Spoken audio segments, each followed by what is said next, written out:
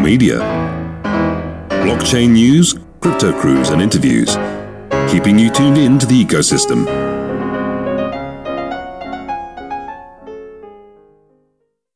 Hello, and welcome to Core Radio. This is LooTz coming to you live early morning and top of the morning to you.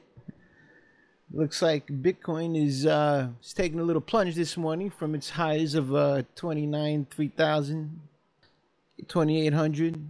This morning it's at 2,450. We know it wasn't going to stay too high for too long, right? But it was nice. It was really nice seeing it go to 3,000. I never thought I'd see that. I mean, for not this year, but that's amazing. So, if it could go there once, it could go there again. If it could double or triple once, it could probably double or triple again.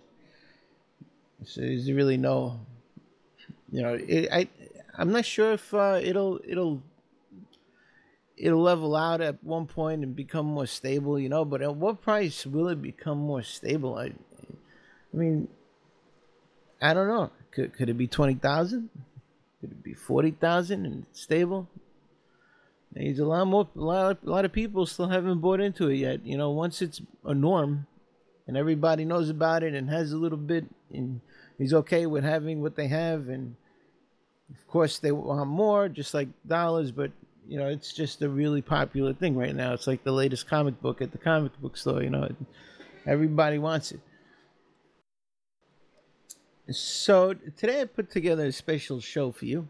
It is an A.M.A. That's Ask Me Anything.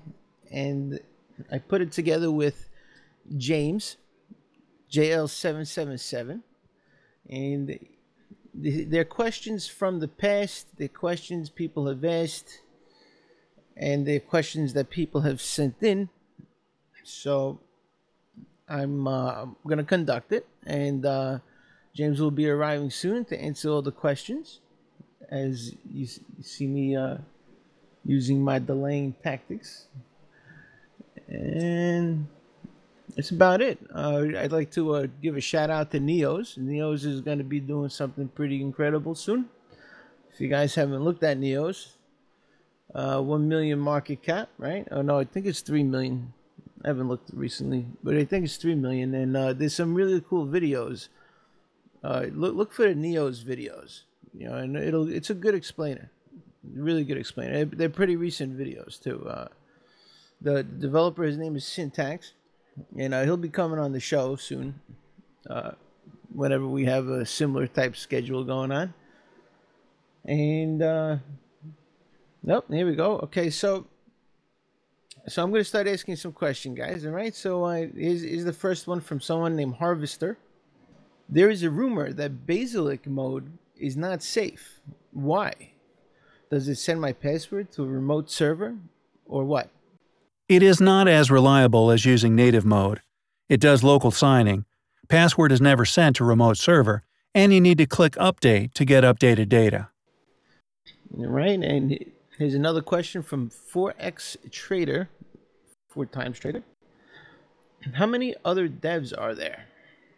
6 full-time and a few more part-time. Some devs are doing server-side things. We didn't raise enough funds in the ICO to go and hire a large dev staff. As you know, that burns through money really fast. Our priority is long-term financial viability and developing within the resources that can be managed long-term. He also wants to know, he says, understandable. I have no problem using Komodo D. I just think for larger adoption, there needs to be bug-free GUI options.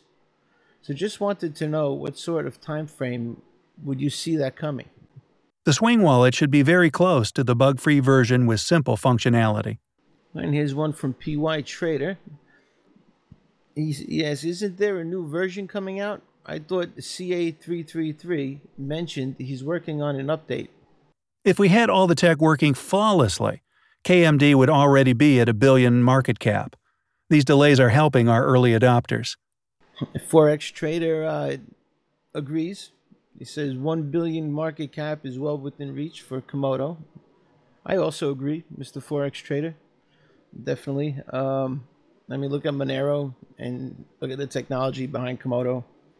and it's far superior, especially with all the other things like Jumbler and Pangea. I mean, there's so many technologies in the SuperNet anonymous realm, which is pretty cool. Because Satoshi, you can't blame it. You can't blame him for being anonymous. Satoshi Nakamoto was anonymous, so can't blame him. They probably would have visited him by now if they knew where Satoshi was, right?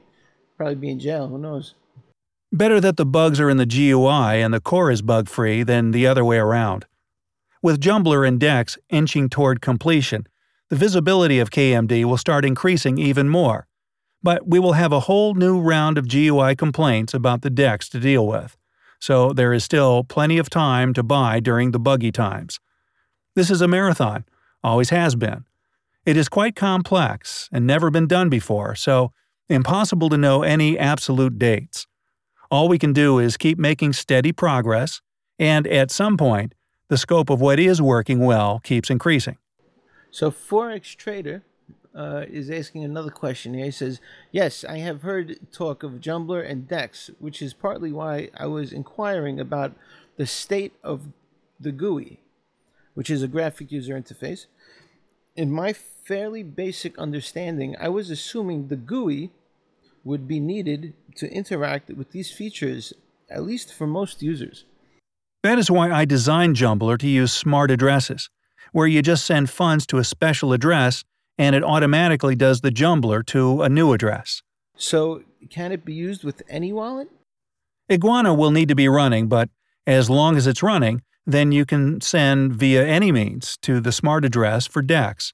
You're right, we'll definitely need some sort of GUI, but at first we will just do a shapeshift level form.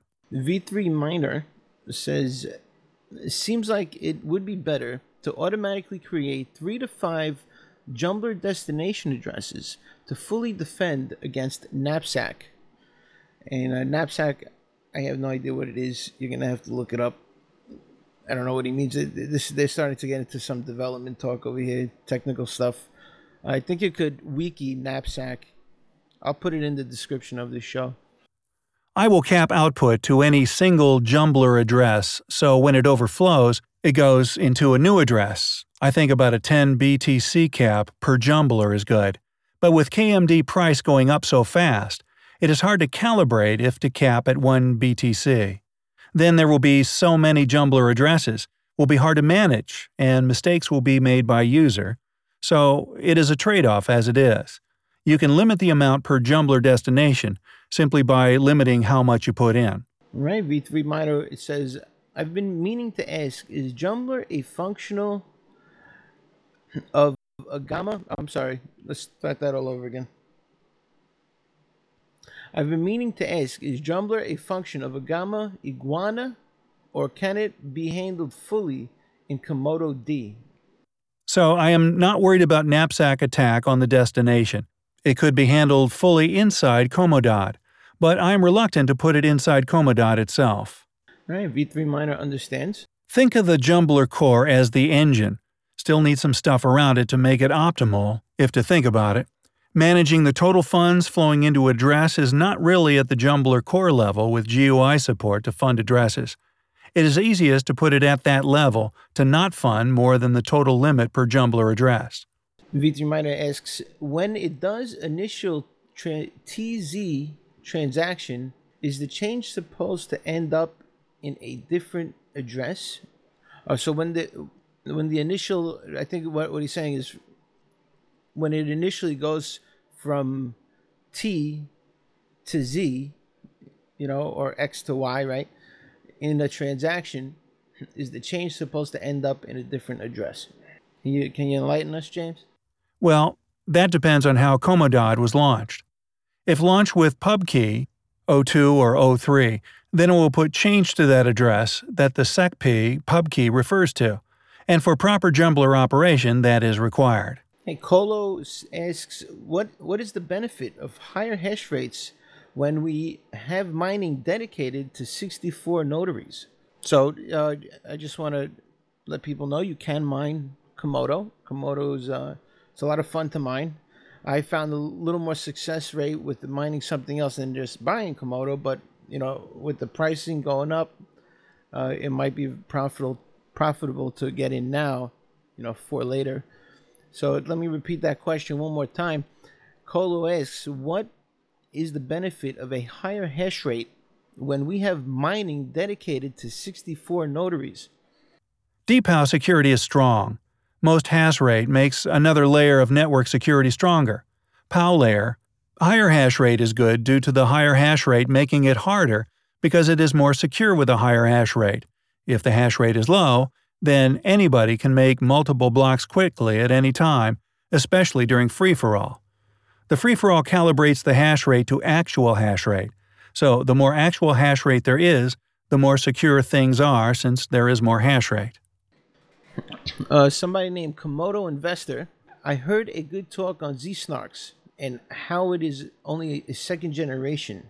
Can you describe if Komodo is running and yet needs to fork, or can it apply a completely different cryptography system over it? Can this possibly happen? Dear Komodo investor, if needed to, Komodo can hard fork. In fact, for the next elections results, we will likely hard fork to a new version with the updated notaries, along with any other changes that need to be hard forked. By having an activation date in the future, you can hard fork without too much disruption, as people are updating on a regular basis anyway. Bitcoin could have hard forked to 2MB long ago, with an activation date 3 months in the future. I am sure any active Bitcoin user would gladly update their wallet to help solve the text backlog and the crazy high fees. So this is for me personally. I know elections took place last year, and I kind of want to know when they're going to take place. I heard they're coming around again, the elections. And when they do come around, what do the elections do for Komodo? Next year, new slate of notaries. So is there still going to be a 64 notaries, or are we going to have 128? Is there going to be like another 64 new notaries for this election? No. So the newly elected will run the same 64 nodes. Are these going to be the same owners? I mean, how does that work? They have to be new owners of the nodes, right? If there's only 64 and they're running for election. I mean, how does that work? Are they going to be new owners? Not exactly. KMD identifies notaries by pub key. There will be a special set of 64 pub keys that are the pub keys from the election winners. All right, so with these new owners, what are the benefits for the elected individuals? Currently, notary nodes are mining about $2,000 per month, and the costs are under $500 per month. So there is the financial incentive, but a notary operator helps secure KMD and enables it to have better services. So a lot of notaries were doing it without much any compensation, just to help. All right, if somebody wants to be elected, would they need any special set of skills to participate, to actively run that node? There are some notaries that have hired people who have the special skills. Certainly special skills are needed to maintain a cryptocurrency notary node. It's not like running an application. Several of the notaries are experienced pool operators or VPS providers, but many are just knowledgeable individuals. I imagine a node, if I were to run one, it would have to be a dedicated VPS, right? With at least 128 gigs of RAM, with all that traffic and computing going on. You would definitely want a nice buffer, I imagine, and also security. Wouldn't you be going to have to think about security? Maybe VPN? Yes. A dedicated server must be at least 64 gigabytes RAM and 500 gigabytes SSD was the minimum spec last time. There is a lot of historical info on the election process from last time. It looks like V3 Miner's back here. He wants to know, will the knapsack problem affect Jumbler? So apparently a knapsack is a problem. I'm guessing maybe some type of network attack or network issue. I have no idea. James, can you enlighten me a little more here? What is will the knapsack problem affect Jumbler? I thought about the knapsack issues a bit more. It seems I was more clever than I remembered. The Jumbler core is nearly stateless, so it just gets more runtime and checks to see if there is anything to do. It randomly chooses T becomes Z, Z becomes Z, or Z becomes T mode. If it is silent running and in the Z becomes T or some random coin flips, it skips the turn. So we can imagine a stream of T becomes Z chunks in sizes of 100, 1000, 10,000 kmd being slowly converted to Z becomes Z chunks of the same size, which finally ends up in the T address from the last Z becomes T. Now, if there is a precise one-to-one preservation of the order, the Z becomes T pieces arrive as compared to the initial T becomes Z stream. The randomization of the three phases actually helps to correlate, as each stream would get a unique pattern. So, by randomizing the initial phases, it requires to randomize the order the chunks are processed, which I will be adding. However, I realize that Jumbler Core is using whatever the currently logged in address is to calculate the final Z becomes T address. What that means is that by just logging into a variety of accounts during the Jumbler process, you will end up with just small amounts scattered among the Jumbler destinations derived from the variety of accounts. Try to knapsack that. Actually, I already had randomized the order of processing a little at the Z becomes Z and Z becomes T stages, but I can make it a lot more random. Okay, now both T becomes Z and Z become T stages are fully randomized using high entropy random selection out of all of the eligible transactions to do. Even if the sizes were deterministic, it should not matter, but the sizes are also non-deterministic, but not high entropy. With the property that becomes Z becomes T, arrives in addresses based on the passphrase, combined with the randomized sizes and sequences of the Z turning back to T, it seems quite difficult to correlate if a user had a daily passphrase and 7 different addresses he uses, i.e., he can just add Monday, Tuesday, to his normal passphrase based on what day it is. I think we need to provide guidance on the largest amount that should end up in any single address, and as long as people follow that, it all blends in. How far along are you with the decentralized exchange? It's not pretty, but the basics are in place for native DEX. I have a few bugs to fix and enhancements to make, but it is in the final phase of core development. Still needs work to make creating an LP node easier, but the hardest parts are complete.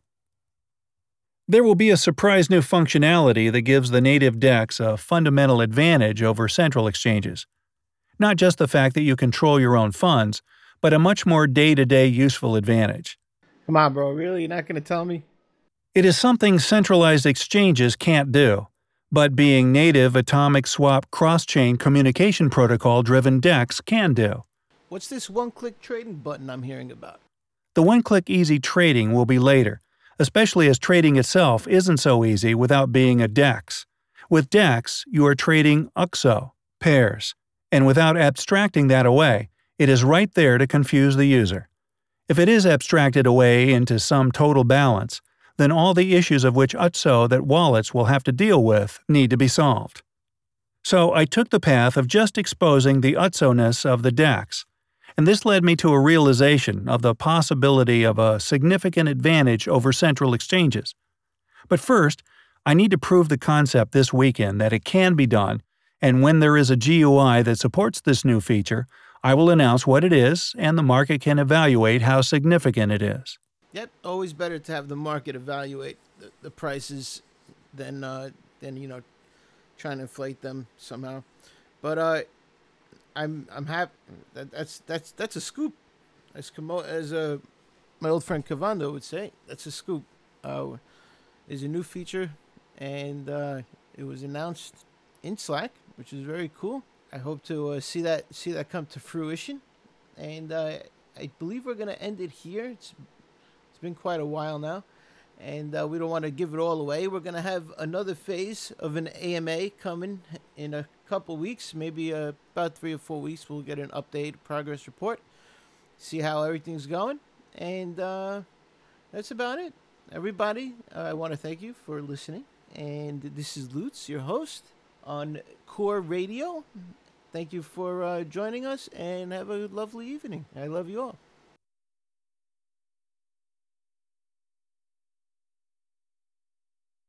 SuperNet aims to give people their power back through technology by no longer needing to rely on third parties such as exchanges, banks and services, giving you privacy at the same time.